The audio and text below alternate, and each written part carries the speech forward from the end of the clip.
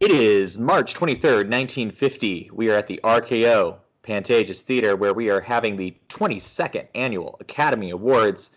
Of course, in the future, I feel like this RKO Pantages Theater might drop the RKO and just be a Pantages Theater. I don't know. That's just a prediction I'm going to have. You have great premonition. It has been a hotly contested contest all night with the awards being divvied up between three big movies, The Heiress, A Letter to the Three Wives, and one other that I think might take home the gold. May I have the envelope, please? And the winner is...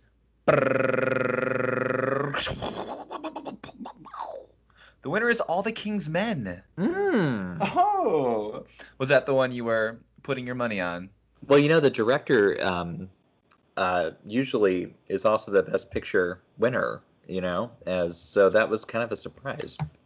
That is true. This is one of those rare instances where our Best Picture and Best Director don't line up, which is interesting because I feel like that's a trend we're seeing a lot more now in recent years, whereas, in decades past, especially the 1940s, it always seemed to line up. Picture and director went together. Yeah, no, I mean, but last year we talked about there was a split, and then but with Gentleman's Agreement and the Best Years of Our Lives, what came? Let's see, Lost Weekend, Going My Way, Casablanca, Mrs. Miniver, Dream Was My Valley. Yeah. Basically, there was a huge run there up until Hamlet last year, and now it's the second year in a row that happened. So, and I believe I read as well that this is the last year that a Best Picture winner doesn't also win at least directing or screenwriting as well. This is the only movie I think until, I can't remember what movie they said, it just happened again recently. But yeah, All the King's Men managed to win Best Picture without winning direction or screenplay. Yeah. Usually screenplay, direction, editing is another one that is usually pretty big as far as a predictive indicator of what Best Picture might be. But this one just got 2 acting awards in addition to Best Picture. It did. Which, we'll go ahead. We'll dive into All the King's Men. Obviously, we like to talk about the other stuff first. We sure do. And there's a pretty exciting category and win that we have this year. That is an important thing to talk about. We should probably just save it. I think you're right. I want to keep people in suspense. I want to talk about all the things that we don't care as much about first. That's fair. This would be the last year that all the Best Picture nominees were in black and white. The very last time. The very last time. Isn't that crazy? R.I.P. Did we introduce ourselves? Did we? Oh my gosh, I don't know if we did. This is Sam. What's your name? I'm back again. Oh, I keep trying to get rid of you. Don't I know it? Rance. Rance is my name. So, okay, let's look at these nominees. Let's do it. 1949 Best Picture nominees. We had the winner, All King's Men. Also, Battleground nominated. Battleground I haven't seen all the way through, but I caught a good chunk of it on TCM once, and it's a very stark, realistic war movie. It looks like documentary footage, kind of. Oh wow! So very the realism is there. Which, if you'll notice, it was produced by Dory Sherry, who is the guy who comes in, who is eventually going to be replacing Louis B. Mayer. And he's the guy who wants to turn MGM away from the frilliness. Sure. And into hardcore World War II films. Yes. Kind of. Yes. Anyway, keep going. What else we got? We have The Heiress, which we will discuss in a moment. Let's not talk about the greatest film. We will get to The Heiress. We have A Letter to Three Wives, which, let me tell you, I tried to find this movie. I tried to find it for free, so there are options to rent and purchase it, but I just wasn't about that last night. and I couldn't find it anywhere for free, so I wasn't able to watch it. I think I would like it too. I did find the trailer for it, so I watched the trailer, which was very great. It's very it's sweet. It's a really interesting movie, and it has you can see it's by Joseph L. Mankiewicz, who we're going to talk a lot more about next year. But you can see the thread from A Letter to the Three Wives to All About Eve. There's like that shifting narration. Yes. You know? Which is what I love about his scripts and whatnot. I feel like he's just a genius screenplay. Very literate. Very. All of his scripts are so witty, and I just love the way he writes screenplays. With the voiceover, it's not ever told in the same way twice, and they're just very unique. I love that.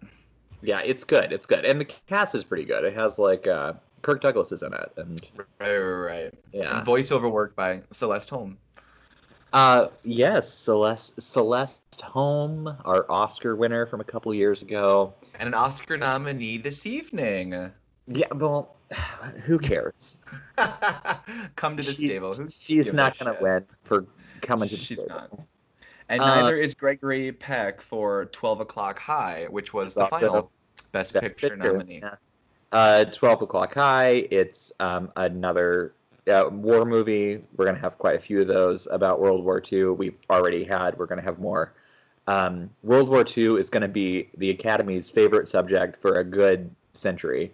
It's going to become, well, here's the deal. I feel like World War II becomes America's favorite subject forever. Literally forever. So, true. We're still continuing to see the effects of World War II on not just Hollywood, but mainstream politics. Like, it's always playing in the back of people's minds. That's why I think 1917 was so novel to people this year, because it was about World War I, and we don't ever talk about World War I anymore. We really don't. Yeah. I feel like don't know a lot about.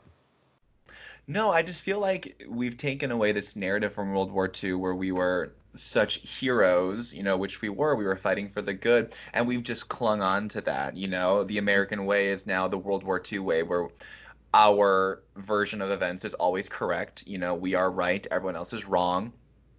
We're always doing things for the right reasons, and I feel like that's kind of allowed for some, toxic kind of takeaways. Yeah, it's like years later. Bag. It's a mixed bag, because obviously we were in the right on World War II, but it also positioned us as this superpower that kind of led to, I don't know, this attitude where, well, I don't have to wear a mask. That's what I like in it too. I feel like there's an entitlement whenever Americans are told to do something because we think we're better than everybody else. You can see this in the nominees here. There's a darker turn in these movies and the movies that we looked at last year and the year before. There's like there's kind of the film noir may not be the genre. It's not a genre, it's a movement, but it may not be what any of these films would be typed as, but it definitely is influencing the situation.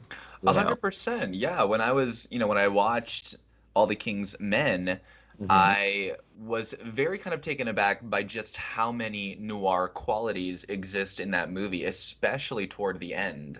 Oh yeah, no, it gets very dark. Real quickly before we get to All the King's Men, let's just take a brief look at the other winners this year. 12 O'Clock High also won Best Supporting Actor.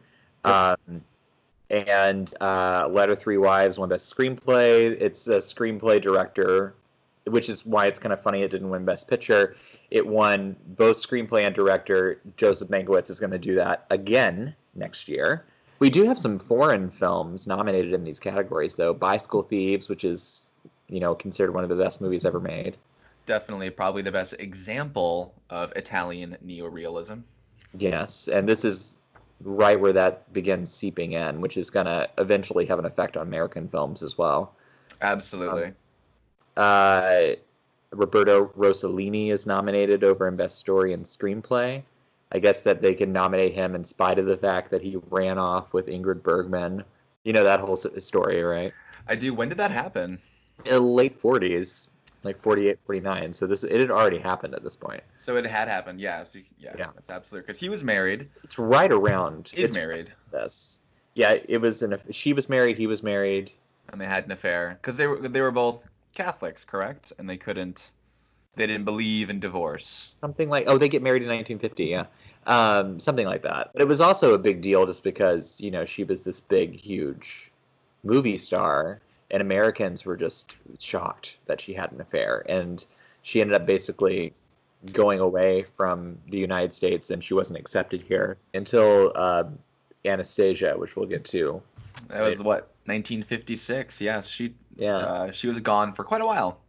She was all because of Rossellini. Of course, she ended up having a daughter out of that situation named little Isabella. Isabella Rossellini, who is, I think, most significant for being in one of the greatest films of all time. Death Becomes Her. People thought I was going to say Blue Velvet, but no. That was the first one that jumped to my mind, but then I went, no. Baby It's Cold Outside wins Best Original Song. Oh my gosh. That song's going to date well. Controversial. Anywho, Edith Head also wins an Oscar for The Heiress, one of her gazillion. This was actually her first of 8 Oscar wins, and so 30? A lot. 35 nominations, I think, total. I mean, come on, overachiever. Yeah. Come on. This, I mean, I think we talked about this when it started with cinematography and stuff.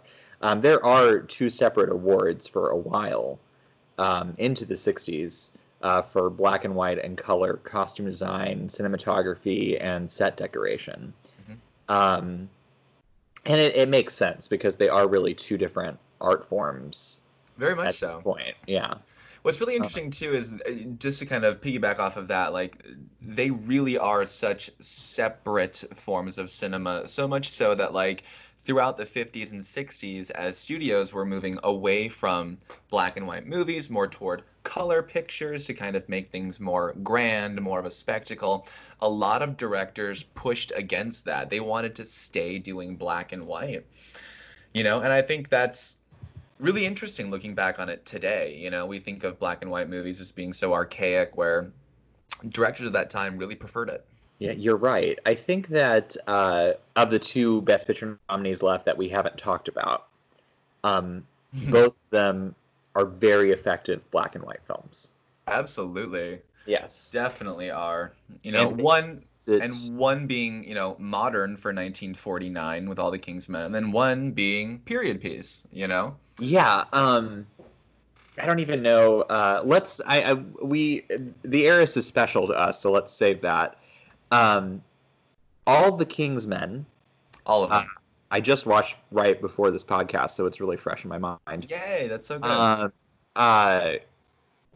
It is, it kind of, there's threads of Capra in the movie, but it's like a really dark Capra movie. Absolutely. Would you say that that's a good... Very dark. Because I see what you're saying here. In All the King's Men, I feel like the John Ireland character is what Jimmy Stewart would be for a Frank Capra movie, right? That kind of, he's the everyman in this political system. But it's as if Jimmy Stewart did a line of cocaine and liked it, and he kept going. Do you know what I mean? Instead of going in the opposite direction, he's like, oh, yeah. Yes, give me the evil, give me the corruption. I want this. He's fueled from it. Definitely.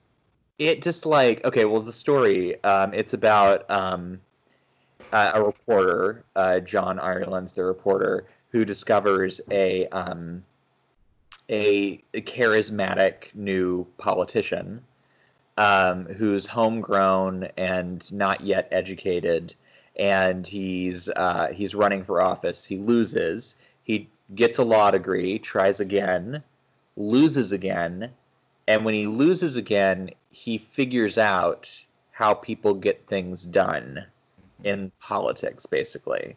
And then he comes back as a very corrupt, wheeling and dealing talking out of both sides of his mouth kind Mm-hmm. of politician. And he, Broderick Crawford, plays the main character here. And he won Best Actor as well. And he sweeps everybody up into his charisma, basically, to the point where the character, particularly the main girl in the story, who's well, there's two main girls, but there's one played by Joanna Drew, Yep. who's the girlfriend, and she is set up as that devoted girlfriend character, and we saw it in Gentleman's Agreement, Yep. where you have that character that you're like, oh, she's not gonna, we can trust her. Right. She seems very pure and almost naive to a fault. Yeah, but then I did not expect that. No, me either. She kind of, well, like, in comparing this to like a film noir of this time, she kind of becomes that femme fatale character where she double crosses. She does, and she really does. There's like literally nobody and he's not like a great looking dude. He just like No. But you see him come into his own, so it doesn't not make sense when it happens. I know, you know what I'm saying? No, absolutely. Yeah. And I mean, it's really touching upon that personality trait and characteristic of successful politicians who are able to just speak. Their public speaking is so good that they can kind of rally anybody onto their side. I think this is kind of a little bit of a commentary on Hitler and how he was able to get the Nazi Party started and have Germans follow him and whatnot. Although more specifically, this character is based off of Huey Long, who was the governor of Arkansas and later became a senator. And then he was kind of being, poised to become a presidential nominee in the 1930s, but he had these very drastic ideas for, change and reform that the right side didn't want, so he was assassinated. It's like, I don't know, I guess had I thought about it, it is the inevitable conclusion of the story. Yeah, I didn't see it coming though. I mean, I didn't know kind of the backstory of this movie until after watching it. So no, when he at the very end there, when the doctor comes out with the gun, I was like, oh my gosh. There's also a great character played by Mercedes McCambridge. Yes. In this movie, who won Best Supporting Actress, and she's like she's a twist on like the Jean Arthur character in Mr. Smith Goes to Washington. Very much so. Where she's the right hand man, the almost like his communications manager, Yeah, and she, the everything, in the campaign, who really helps steward this guy to where he ends up landing. And what's the name of the character again? What is Broderick plays Willie Stark. Yeah, Stark. And she I really am in support of her winning that Oscar. Oh, me too. No, it's a very layered performance. She starts off being a character who tricks what's his name? Willie Stark, the main character. Yes. Broderick Crawford. She kind of tricks him to run for office so that she can split the vote and get a different candidate to win. But then she's very taken by him, and she kind of starts to believe his message, so she becomes, a member of his political office, which gets him to become governor. And she has there with him too. She does. They have an affair together, and you can tell she's very, there's that beautiful scene where she's talking to herself in the mirror because she knows. Yes, I believe this would be her Oscar moment. No, it's she's thinking in the mirror about how she doesn't think she's as pretty as these other women he's having affairs with, and she knows that. And I think she's helping to cover up his affairs because he is married, but she's realizing for the first time that Yeah. Exactly. That she's not as pretty as all these other girls, and yeah, it's really, really well done. He's still married and has Hmm. a kid who's not his and his wife's biological kid. They just raised him. Yeah. But the kid, by the way, first of all, when we first meet him, it's the same actor the whole way through. But then, like 8 years passes, and he's in college. I was confused by that. And he still looks like he's 17. Yeah. Maybe he went to World War II and had to wait to go to college. That's what I'm gonna say to make sense. But he's very attractive. That's all I wanted to say. He's very good looking. It's very, very true. Very, very attractive. Good hair. Had good hair. I liked his hair. But the way they handle his story is great too. The way the corruption affects his family.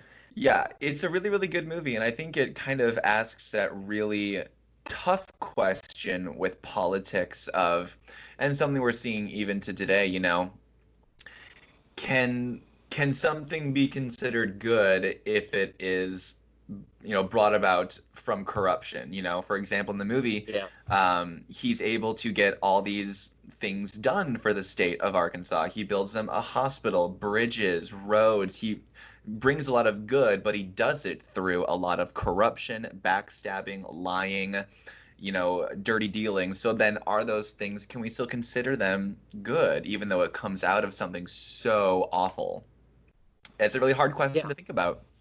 Yeah, it is. And it's an work for someone like that. He does want to get good things passed and good things accomplished, but it's the way he goes about them, which is so wrong. Is that somebody you could work for? Yeah, no, it asks some really interesting questions, and the ethical nature and whether or not they actually have their own or the public's best interest at heart. Right. Because that's what he became a politician in the first place. He got all of the poor people's votes. A lot of times a movie will look at it like with the Claude Rains character in Mr. Smith Goes to Washington comes to mind, where they got in it for the right reasons, but then they became part of the system and they were a cog in the wheel. I think this character was corrupt from the start. He wanted the power. It was all about the power, right? Well, I think it was, when he made that first big speech and he realized that people were listening to him and that people liked what he had to say, he realized where the power was. And the power is in making your foes, your political rivals look bad. I mean, he was basically outing all their atrocities, and people were able to realize, like, oh, there is a system at work here, and this guy wants to fight against it. He's kind of using that to his advantage. And something that is from the playbook, Trump clearly watched this movie. Because, well, I doubt it, because it seems above his comprehension. But the way that whole accuse people of what you're doing, Absolutely. That's the Trump playbook. If you're committing treason, tell them the other person's committing treason. That, and also be the loudest person in the room. That's kind of what Willie Stark's character does. He just yells louder and louder and louder, not really saying much, as being loud, and that's exactly what we're seeing Trump do too, and also relying on that silent majority, How are we gonna defeat this political candidate of mine? I know. I'll get dirt on him through the Ukraine. This is... Oh, yeah, this is what the crazy thing is. You watch All the King's Men now, and this movie could be released today, and it would have the same impact, Yeah. Corruption in politics has never changed. No, and how easy it is to sway a group of people when you get into play that mob mentality, and no, it's very pertinent, and it just I kept thinking the DNA of Capra is all over this movie, but it's a Capra story with a different perspective, without the good characters, without believing in the, because Capra movie, like Mr. Smith Goes to Washington, has all these corrupt characters, but everyone has like an ounce of good in them. Yes. That's not the case here, and that's what's so interesting. These are not good people. I mean, movie, the characters in this movie are honestly so vile and awful that when Robert Rosen, the director-writer, gave the script to John Wayne, who was his first choice for Willie Stark, John Wayne basically told him that it's awful and terrible and un-American, and he rejected the script. Yeah. Well, I mean, patriotic. He was not going to like a movie like this one because it was a very liberal, and he was very conservative. Which is interesting because in the best actor race, it kind of came down to Broderick Crawford in All the King's Men and John Wayne for Sands of Iwo Jima. Yeah, I mean, like, I feel like you're constantly questioning what is good and what is bad in him. Yes. Like, he does a very good job of creating a character that is somehow vile and multidimensional. Absolutely. It's kind of like I kind of call it like the Hannibal Lecter effect, where he's a terrible, terrible person, but you still want him to like you. No, that's it. And that's the reason why he's able to have those affairs. And exactly. Yeah, no, it's a very good performance. It's a very good performance. I completely understand why this won Best Picture. It's a great movie. And you know what I think is equally fascinating too, and I was doing a little bit of research on the production of this film. The original cut that Robert Rosen had was like 280 minutes long. Yes. And they were like, clearly we cannot kind of, release this into theaters. So what they did was they told the editor, for all the scenes, just take the middle section of every scene, cut off so much on the beginning of it and the end of every scene, and then we're just going to put all that together and we'll see if anything is good, if it's compelling. So what you're watching in the movie, the final 108-minute cut version of this film, it's just the middle chunks all put together of every big scene, which cut it down drastically. And that's why you get this kind of frenetic, hurried energy throughout it, and I caught this too in some of the scenes where it seems to leave so abruptly. Like there's that scene where when Mercedes McCambridge has that kind of moment in the mirror, and then after John Ireland slaps her, it very quickly fades out and fades back in. Like there must have been more to that scene that was cut out, but it really helps to move the story along. Like there's really no dead air in this movie. No, but I think that part of the reason the movie works so well is because there is a ripped from the headlines feeling about it, and a news story doesn't have that.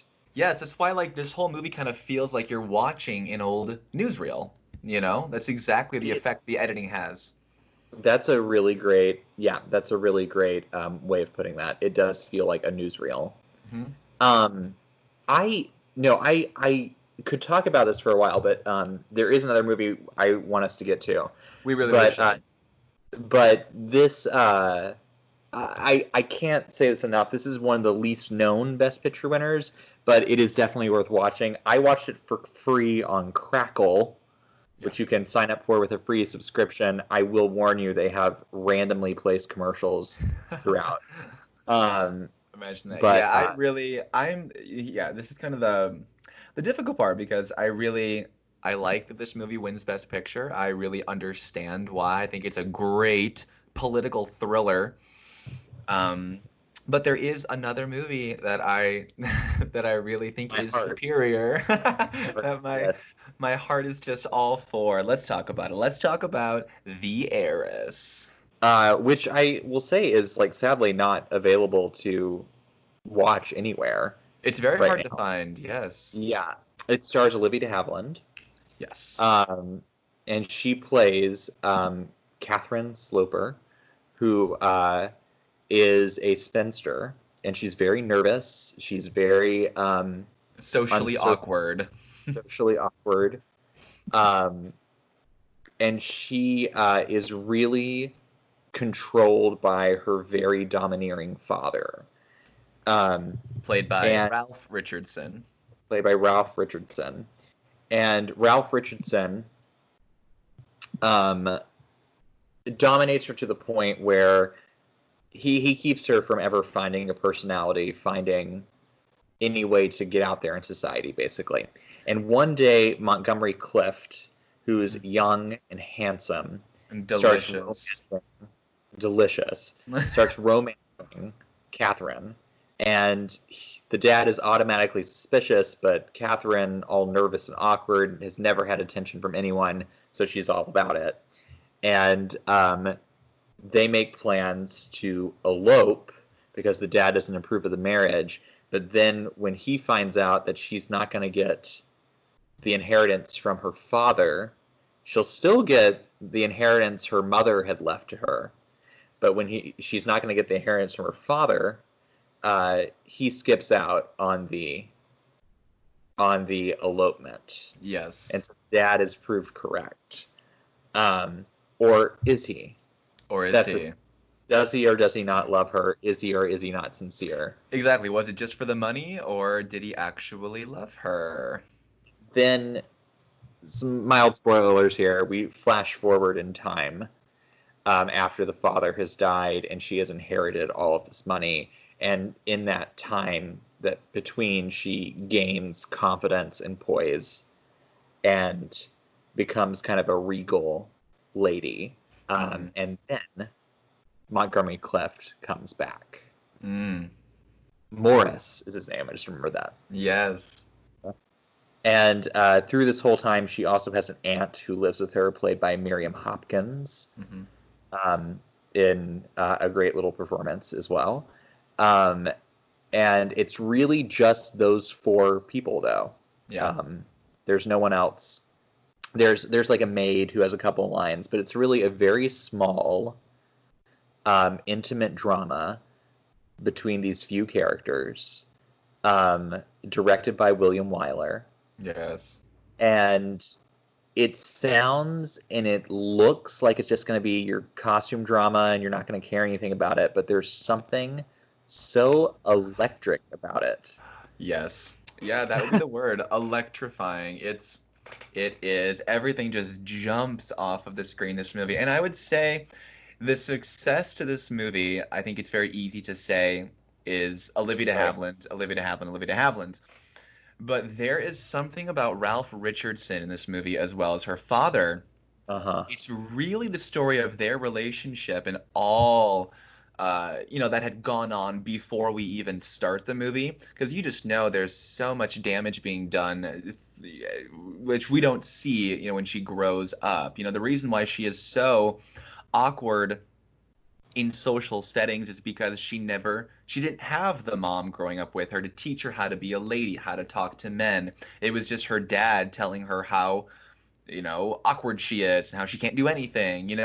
He says that about her to everybody. She's good for nothing. She's just someone to look at, blah, blah, blah. So basically she believes this about herself. That's why it's so heartbreaking when you realize Montgomery Clift really probably was just after her money. However, it seemed like he would have given her a good life, and the dad didn't want that. So it's just this pull. And I will say, like, the central performance by Olivia de Havilland it might be it's mind-blowing. It might be, it's definitely up there. I don't want to say it's the greatest female performance on screen because we haven't gotten to Sophie's Choice yet, but it is certainly a precursor for amazing performances to come. It is up there. Just the arc her character goes through. I mean, when the beginning scenes where she's all like, awkward and not know what to say and doesn't know how to behave, it's so funny, but funny in such an endearing way that, like, as an audience, you just want to, like, give her a hug to show her that she can be loved, because nobody ever does. It breaks your heart. So by the end, when you see how she's been transformed into this kind of bitter, hardened woman, who sad. Yeah. It's like impressive and sad at the same time. It is. Like, you're proud of her for being stronger and for owning herself, but you're so sad that she's just resigned to being Alone. bitter and Yes. alone. Alone and bitter. And I will say, like, when I watched this movie, I was just so obsessed with it, you know. So I kind of went back to the source material. It's based off of Henry James's Washington Square. Yeah. Yes, which the inspiration for that was this idea of what creates a spinster, you know, the old spinster who never comes out of her house. What actually creates that type of person? So he wrote this story about what he feels like would have created that kind of a character. Heartbreak, you know, a father's rejection, all these things go into creating that kind of isolation inside of a person. And that's what it's about. And I can't give any more praise to this movie. It's absolutely astonishing. And the novel was written in like the early 20th century, right? Yeah. And then it was adapted for the stage. Mm-hmm. And Olivia saw the stage production and wanted to make it as a movie. Yeah. And she asked William Wyler if he would direct it. And she hadn't worked with him before. And it's interesting because we got like 3 different styles of acting from the 3 leads. Yeah. You know, and Miriam Hopkins, I say she's a very heavy supporting part as well. Yes. But and she was a really big star in the 30s. So you have her level of studio acting. You have Olivia that also came up through the studio system where you take all the classes to learn poise and etiquette, and your thought process of how to approach acting comes from the studio's version of whatever was accepted at the time. You have Ralph Richardson, who is a preeminent stage actor. Yes. You know. And then you have Montgomery Clift, who's coming out of the actor's studio. Yes. And method acting. And it's so interesting because those acting styles are not the same. And they're all coming from different places in how they get to what they show on screen. But I don't know, maybe that conflict of style adds to the tension in the film. You know what I'm saying? Because yes, you have 3 people who are not only approaching the study of their characters in different ways, you have 3 people who are by having 3 people that are approaching their characters, studying their characters in different ways and approaching the characters in different ways, you have 3 characters who ultimately are not totally communicating. Yeah, absolutely. You know? No, that's very, very true. Because that's part of it as well, too, is the fact that Olivia de Havilland, her character, is so much older than Montgomery Clift's character in the film as well. You know, so there is. By the way, it's early 1900s, so it's probably like 5 years. But I mean, exactly. like, time. But there is an age gap that the father does comment on, you know, which is why he thinks she shouldn't be with him, because he'll just squander all their money, which he does in the movie, you know. So you're right, there's a lot of his own money, right? Yes. No, but it's so, there's so much. It's just such a complex relationship movie, you know. Absolutely. I don't mean romantic relationship. I mean the relation between a father and a daughter, the relation between a potential lover and a lover. You know, the relationship between that potential lover and the father. I mean, like, there's so much going on dynamically, and it somehow, in the meld of having the right people cast and the perfect director, a director who lets actors do their thing, basically. Definitely. But I think you're right, though. I feel like, just to add upon your comment on the acting techniques and styles in this movie, I think that is also why it is so exciting seeing Olivia de Havilland and Montgomery Clift in a scene together, 2 different acting styles, and it feels weird. When you're watching it and you're watching these two people interact, you just see them not quite meeting up. It's not. It's not right. There's some kind of friction there. It's supposed. Yeah, it isn't supposed to be right, and that's why it's so good.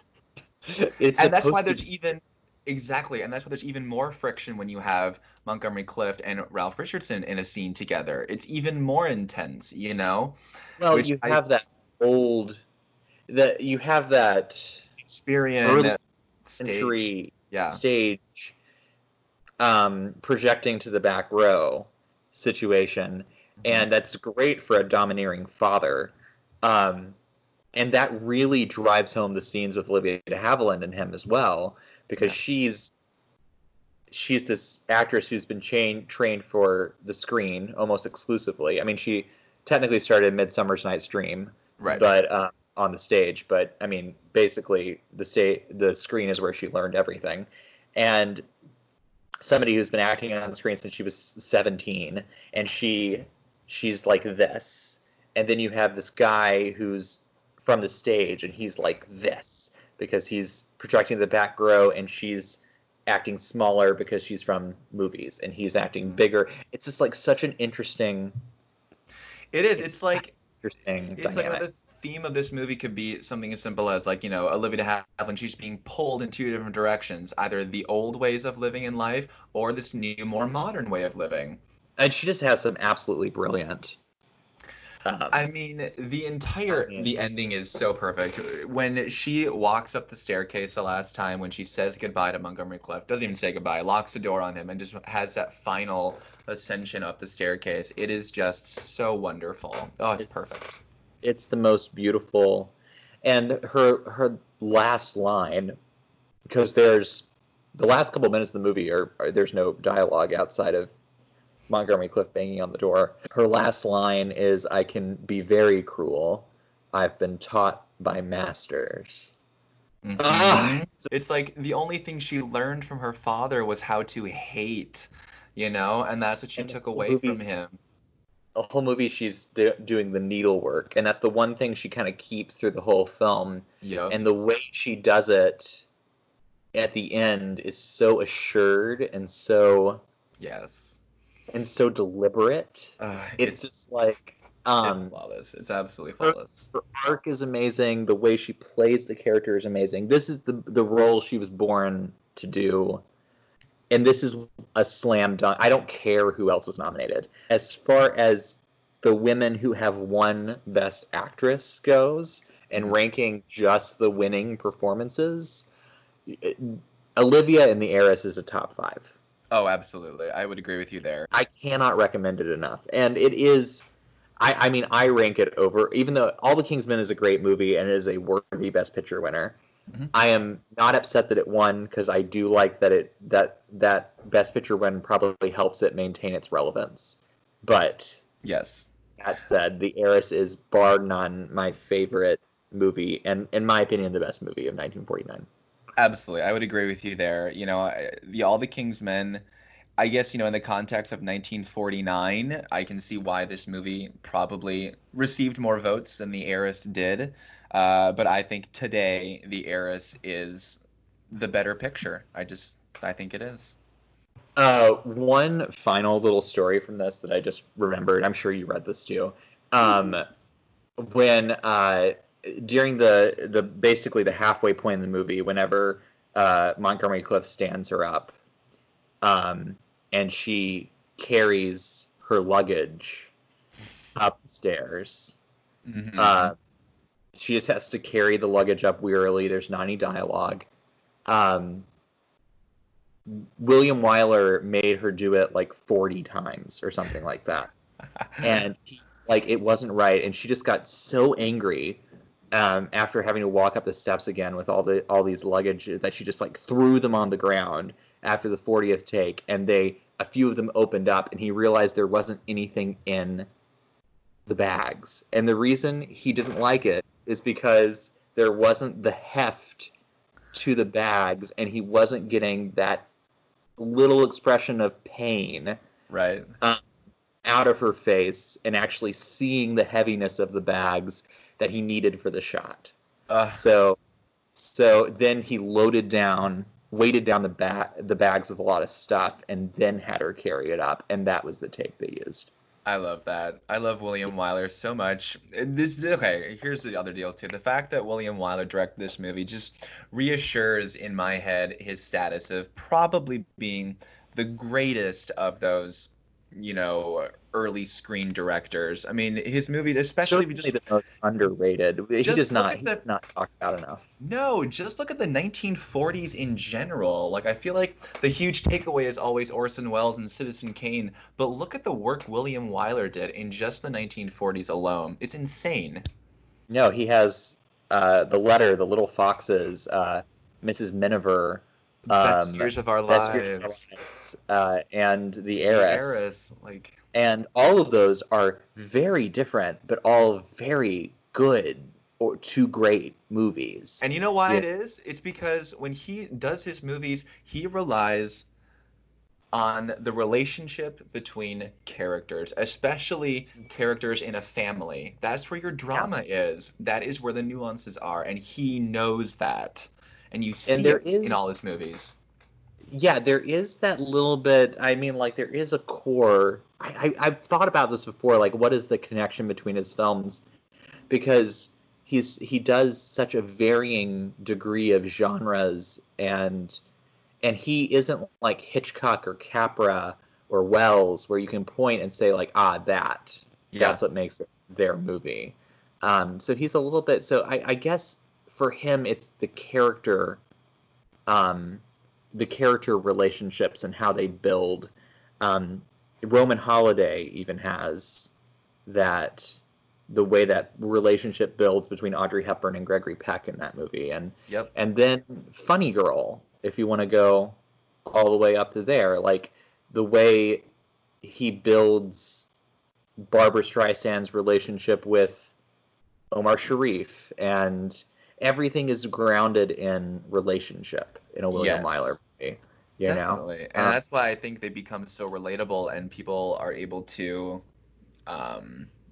emotionally connect, because we all have families. We all think a certain way about our family members, those who are really close in our lives. And when you see that played out in front of you, it's just, it's very cathartic.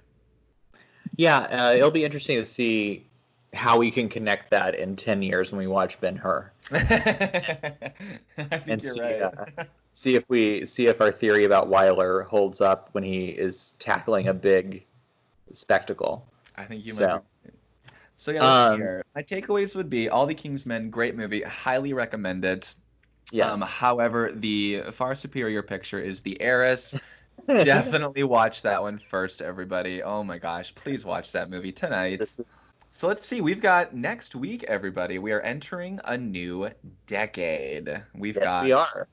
We've got 1950, which this movie, next week's movie is a pretty big movie, I will say. This is one of my huge favorite movies of all time. I know we just got done talking about The Heiress, but All About Eve is, I have a similar relationship to All About Eve. I love this movie so much. Talk about screenplays. God.